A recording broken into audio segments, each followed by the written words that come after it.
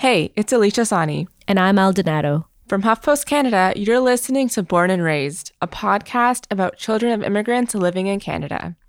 And today's episode is all about what it feels like to miss someone.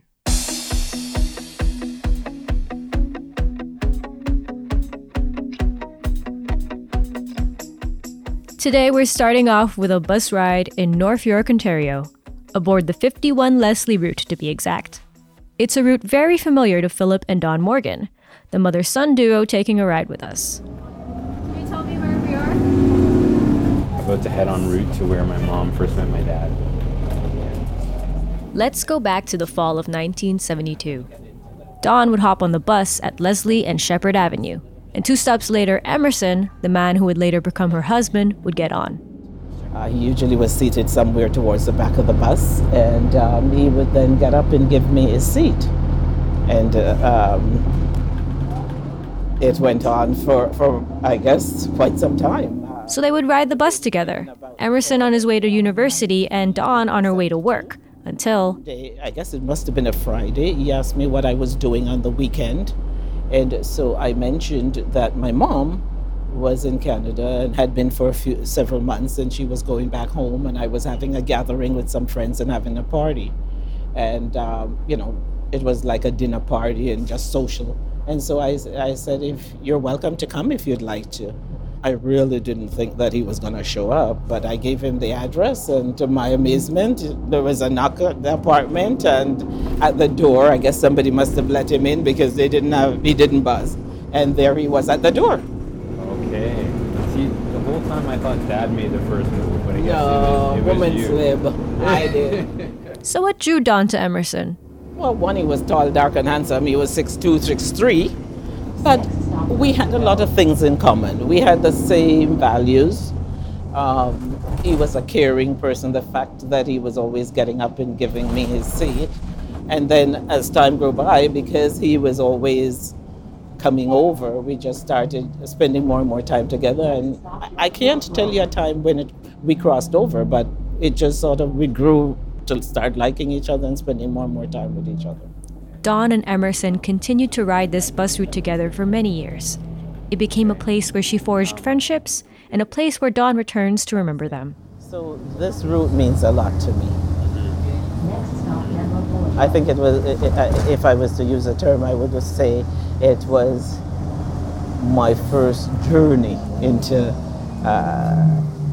living in Canada and what life in Canada would eventually be. This was my stepping stone. When I think about today's topic, I almost feel like I was born into it. Like, I can't remember a time, even in childhood, where my family wasn't talking about what it was like back home, all the people they missed. Like, I think I was always surrounded by the feeling of missing someone. And it's further exacerbated because my relationship with my family, for the most part, is a long-distance relationship. I don't know the majority of them. We've never met before. We only talk through online, through letters, sometimes sending photographs. And as the years go by, it becomes less about the words and more about sending emojis or pictures. One tradition that's really stayed strong has been sending balikbayan boxes, which is a very popular practice in the Philippines. So a balikbayan box is about a waist-high cardboard box filled with canned goods like Spam, used clothes, used toys, whatever someone requests for. So that might look like Nike shoes if they're really bougie. And I think getting those balikbayan boxes, it can convey the message to them without words that I'm thinking about them, I miss them, and I want them to be happy. I want to take care of them. Yeah, it's like a care package. It is a care package, exactly. Alicia, what does missing someone feel like to you? Well, I have a bunch of cousins who live in India. I've met them, a handful of them, only once in my life when I was really young. And I do feel like there's a longing to form a relationship with them. And I sometimes think, how fun would it have been if we all had grown up in the same country, or if they visited, in Canada, and the memories we could have had together. So it's like there's this whole other group of women that I'm related to that have my last name. They experience so much of the same stuff as me back home. Like, I see them on Instagram, on Facebook. I see their pictures and their family photos, and their lives don't look too different from mine. It's just a different country, but, you know, a lot of their experiences look very similar. They watch the same TV shows, follow the same kinds of music, and I would love to just get to know them more, but I feel like it's really hard because, you know, 25 years have gone by of my life, and I don't really know them. I only know them through pictures. Yeah. You know what? I'm wondering if they feel the same way, though. Like, they're wondering, oh man, Alicia in Canada looks so much fun. I wish we could talk and hang out. Yeah, I mean, I met one of my first cousins in Florida. We met up in Florida by complete coincidence. We didn't even really plan it. And she's a few years older than me. And she looked at me and she was like, "You are exactly like my sister, like my other first cousin." And she's like, "You've never really met her, but you have the same mannerisms. You move your hand the same way. You laugh the same way." And I'm like, how is there another girl across the world who's apparently exactly like me, and I don't know anything about her? She's your doppelganger. Yeah.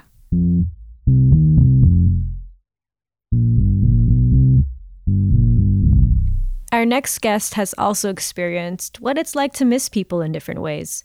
Vivian Kendall Kong knows all about emotional separation. After coming out, she had to separate herself from her two loves, her family and her faith. My parents apparently met each other and knew upon like seeing each other that they were going to get married. So I just expected that to happen for me. And so I was like, I don't have any sexual attraction to boys. I will meet the right one and it will just happen. I will know. God will say, "This is your husband." Yeah, no, that didn't happen. And that's okay. That's okay because I queer. So my name is Vivian Kendall Kong. I am 27 and I was born in Canada, born in the Durham region, but my parents came to Canada from Hong Kong. Religion brought Vivian's parents to Canada. They worried staying in Hong Kong would lead to Christian persecution from China's government, which at the time was in talks to regain control of the region. In Canada, the church became their haven, as it did for many Chinese Christian newcomers. It's a place for families to be able to sit down after like a week of suffering through language barriers and suffering through like cultural shenanigans and just, you know, hidden racism and stuff, to just like sit and be with people that understand all of that. She grew up singing in choirs, going to service, and attending Christian camps. Vivian even memorized Bible verses. They had a special place in her heart. She's still really good at it, by the way. John 3:16, I guess, the one that everyone generally knows, like, for God so loved the world that he gave his only begotten son, that whosoever believes. What was less close to her heart were sermons against LGBTQ communities. When I think about it now, it was very painful, but I didn't feel it then because I didn't know. And like I was really ashamed of who I was because I was told to be ashamed of who I was once I realized who I was. As she became more in touch with her queerness, hearing those views from families started to sting. Every once in a while, if they saw something that was kind of like queer on the TV, my parents wouldn't really understand, but then they would also kind of be like, "Oh, he's kind of gay, isn't he?" And then like they'd laugh about it. To realize it was something that I was afraid of sharing with them made it so that it was really difficult for me to function in their space. I was just tired of it. I was tired of constantly fighting with them. I was tired of like always pushing them away. And so I came out to them. We love you anyway, but like keep it on the down low. Vivian didn't. She told her friends, and she made a Facebook post. I feel really free right now, and I feel like I can be myself. I feel like I'm free. And my dad was like, then go be free elsewhere. There were months in which like I was just not talking to them. When your family is your only social support for so many years, and then to just push away your social support of your own volition, that's a lot of pain. That's a lot of emptiness. That's a lot of just sadness. There was a lot of just silence. When they were talking, things got painful. At one point, Vivian's mom made her go to a conversion therapy session with the church's pastor. So I went, and this pastor talked at me for like an hour and a half before I said a word. What experience in your life made you gay? And he was like a mentor to me. So that was really hard to lose that part of something I had that like I had joy in, and then to have that ripped away was really, really sad. Pulling away from the church was like pulling away from home. So I pulled away from 2 homes at once. Vivian moved out of her parents' place and stopped attending service. The church was how Vivian's parents anchored themselves to Canada. But for her, the values it was teaching were tearing their relationship apart. So she made peace with being away from home. And she came to terms with her situation through a hymn. I've always enjoyed It Is Well With My Soul. It's an older song, and it's technically a song of grief, but it's also a song of like understanding and coming to peace. And like the lyrics, like when peace like a river attendeth my way, when sorrows like sea billows roll, whatever my lot, you have taught me to say it is well with my soul. And like it fits in like also the life experiences that I've had. It's okay to be pushed away from people. It's okay to exist not fully understanding where you are, and it's well with my soul. It's you're safe. I constantly live between, and that's okay. And I think that having been born as a child of immigrants allowed me to be okay with being in liminal spaces. And it's okay to not fit, and it's okay to grow in a way where you make your own place to fit. Right. And that, I think, is the beauty of second generation, to never really fit and to be okay with that. The rift between Vivian and her parents still lingers, but time has eased the pain between them. We're all growing as people, and like that's something that I'm actively working on fixing. Getting to this place took a lot of work, but Vivian isn't alone. A while back, she met this girl named Maria. The two quickly hit it off and eventually fell in love. I started sending her letters. Apparently they all arrived at the same time. Like, I was like, no, I was trying to be romantic. She's like, I'm sure it would have been romantic if they arrived on time. When we first met, we had discussed family and faith and a lot of different things. And it turned out that she is also part of the church. And she also has worked for the church before. And so we had this connection in which we were both kind of like lapsed Christians, in that like neither of us really went to church as often as we used to. One Sunday, that all changed. You should come to this gay church with me. And I was like, a gay church? Yeah, I didn't realize how much I missed it until I was standing in a congregation and singing and being able to like be surrounded by voices that were harmonizing or existing together. And so I was like, oh, yes. And I felt like connected again. And I felt like there was a piece of me that had been missing that was slotted back in place. I was like, so she's taking me to church. And my mom was like, I love her. I love her so much. When do we meet her, kind of thing, basically. Like, because they knew I'd been away from the church for so long, and they were just like, yes, finally someone who can like talk some sense into our child. Soon a wedding was in the couple's future. Now the big question was, would you be okay if we invited my parents? And she was like, do you think they're ready for that? Because it's a wedding. It's different from just accepting someone. There's a whole other level of understanding that has to be happening. Like, sure, you guys can date, but like, you're not, married yet.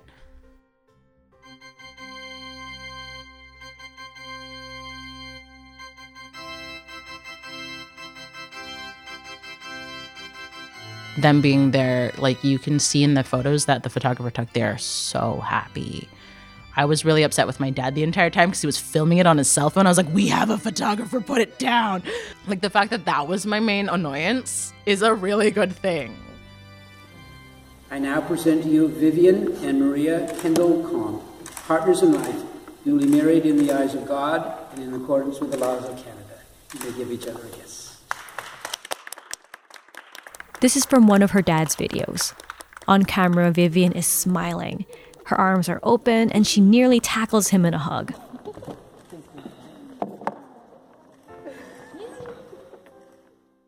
Vivian's relationship with her dad is in a better place. It's a place she never imagined they'd be after he told her to go be free elsewhere. She says it's never going to be like it was before, but maybe that's a good thing. Maybe it could be better. And like to be able to talk about my wife openly with my parents, and to have my parents ask how she is, and to have her ask how my parents are, and like, have you messaged your parents recently? Have you talked to Maria about this recently? We should go on a family vacation together. Like, it's so good. I think distance does not get enough credit when it comes to relationships. Like, when I reflect on my relationship with my sister, distance has really helped us heal. We were kind of like cat and dog growing up. We were super close physically, but emotionally, it just wasn't all there sometimes. I think a lot of that stems from us being second-gen kids, but in different ways, right? She's a bit more rebellious, whereas I would be like, I want to listen to my elders. I want to respect my mom's cultural traditions and values. I want to follow the leader. That's my view. She's more like, I'm going to rebel. I'm going to stay up all night. What's a curfew? I'm going to hang out with my friends. Don't give me that lunch. Classic Yada, younger yada, yada. sister. Exactly. Yeah. And it was only as distance of time, like growing up, both of us becoming adults, but also the distance of me physically moving out, that we realized, oh my gosh, I actually miss this human. I want this human back in my life. And we've started texting each other a lot. So I know I love you is like kind of thrown around as like, I don't really hear that. But for us it was like, oh, we'd say it through gritted teeth. And now we actually text it like genuinely like, I love you so much. Take care, anak. We call each other anak as like child, kind of as a joke. That's kind of like calling your friend son. Oh, that's cute. It's like, I love you, son. I miss you, son. So it's really nice that you and your sister are close now. I don't totally feel like I can relate to the sibling rivalry in that sense, but distance, it's an interesting concept because I've sort of learned that it's okay to distance myself from some relatives as I've gotten older. And that doesn't mean that I don't like them anymore. It just means I'm now an adult and I have to work on my relationship with them and what I want that to look like. And they can't just be up in my face all the time and being all nosy because I'm not a little kid anymore. Actually enforcing distance, like as a healthy boundary. Yeah, it makes me have, I think, a healthier, happier relationship with all these people that I truly do love. I just would like some space every now and then. Yeah, exactly. Yeah, like I think there's a lot to say about having a chosen family within your family. So as much as we might feel, especially in big ethnic families, you know, there's so many people, it can kind of get complicated, like having lots of these relationships. But if there's negativity, cut that out. It kind of takes our generation, I think, to break that cycle, to form our own relationships, have our own families.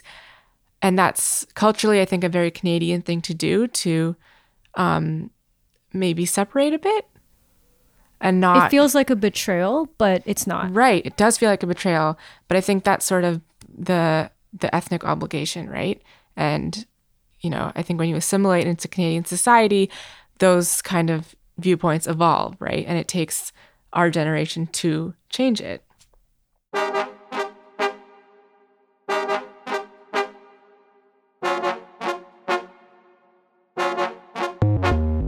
Our last story is about missing someone who isn't coming back, and how celebration kept one mother's memory alive. So my name is Ishani Nath. I am from Ottawa, but the reason I am brown is because my parents are from India, if you trace us back. Okay. The reason I am brown. Can I say that? Is that okay? Indian culture was... it's one of those things, looking back, it was definitely a component and something that my parents, particularly my mom, was trying really hard to instill in a lot of different aspects of my childhood. I was put in Hindi school, which did not take, and I cannot speak Hindi. I also never wanted to wear Indian clothes. I didn't want to go to temple. I kind of prided myself on being a coconut. So the idea of being brown on the outside and white on the inside.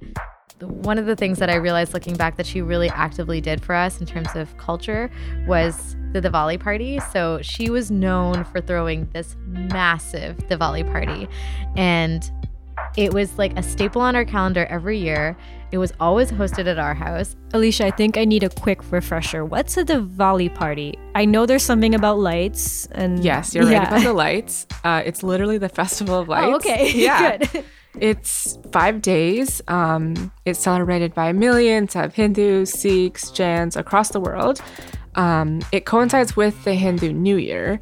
And basically what it is, it's a celebration of new beginnings and the triumph of good over evil and light over darkness.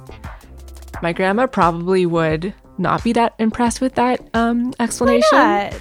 Well, she'd be like, keep going. And I'm kind of... And then, yeah. Yeah, that's the best way I can put it. It sounds like a blast. She would be cooking all day. We would have cleaned the house the week leading up to it. We would get this big bin out of the basement that was filled with paper dolls and plastic tea lights and tinsel and all the decorations that we used every year. Me and my friends would decorate the whole house. Right before the party, we would all go get ready and wear our fanciest Indian clothes and full jewelry, big winged eyeliner, the whole thing. And when people started to arrive, it would be just an immediate buzz and excitement. We would get presents from the Diwali monster, which is like our version of Santa Claus. It is not in like cultural practice at all. This is just something weird that we came up with. There would be a small like puja, which is like a prayer ceremony, and we would just ball out on culture kind of thing. Like we went all in, and it was, looking back, a really unique experience, given that at the time I was pushing against everything else. But that was the one day a year that I would fully embrace it. And we all looked forward to that party so much. So she did a lot of these things, I think, as a way of making me feel connected in an environment that she was so unfamiliar with. Like she spent time living and growing up in India and I didn't. So she was trying to pass on a lot of that to me.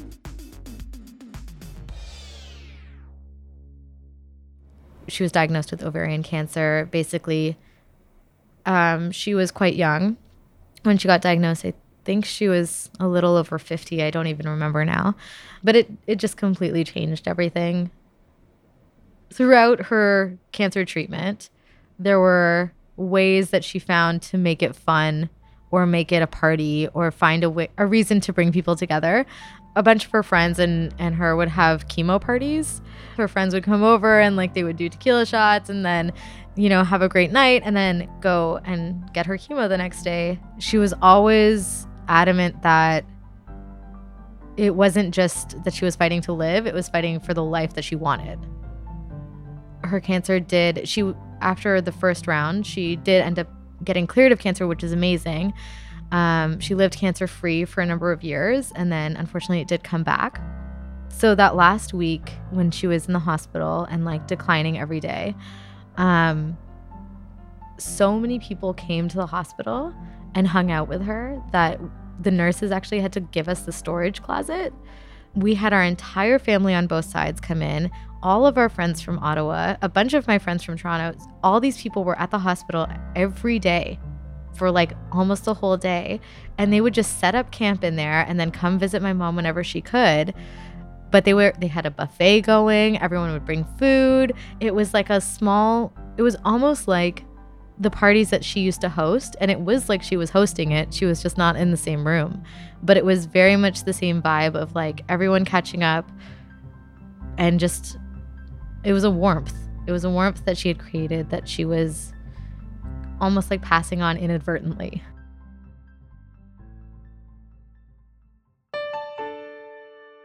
So she passed away on April 24th, 2015. It is something I'm still dealing with. It's not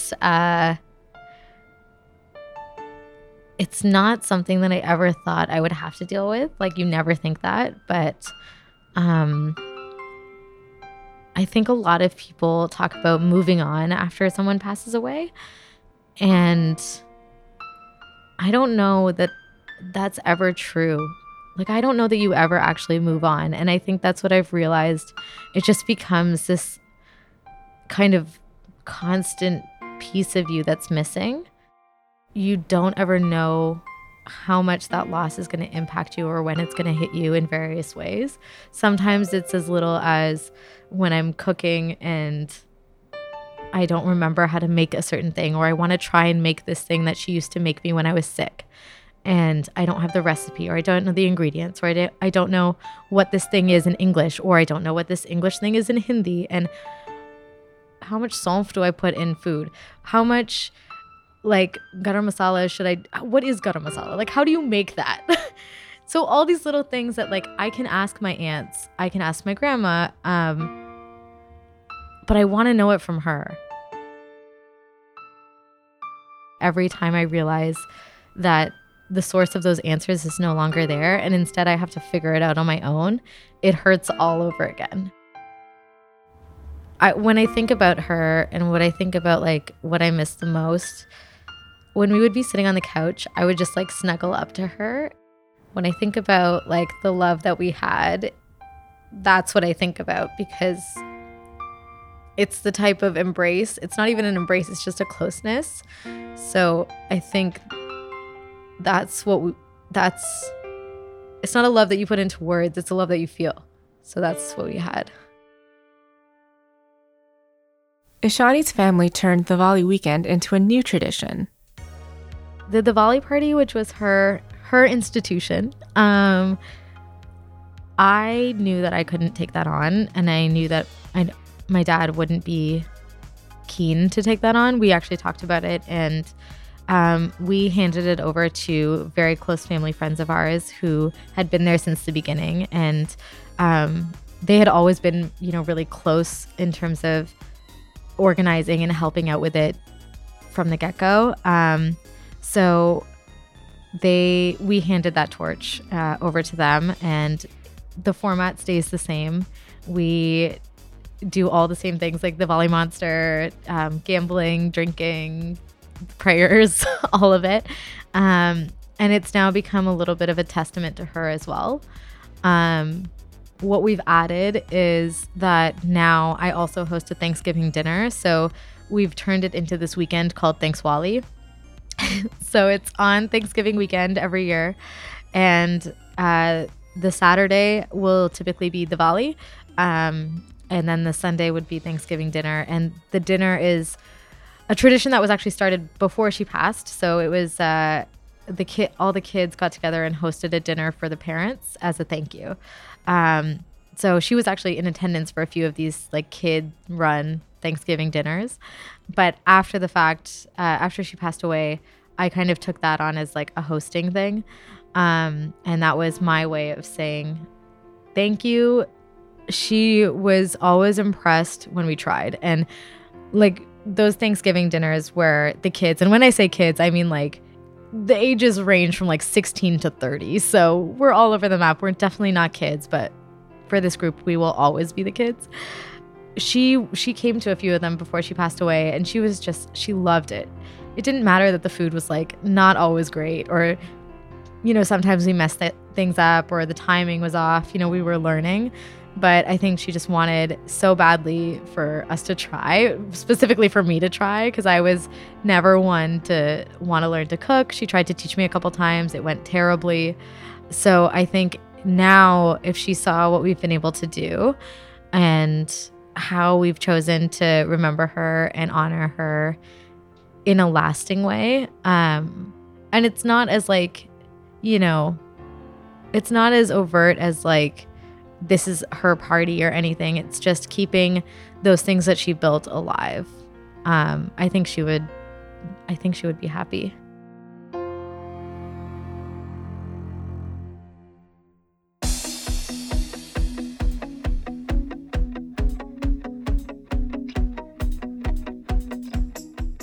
Grief can be ongoing, but it can turn into something beautiful, like it did for Ishani and her family.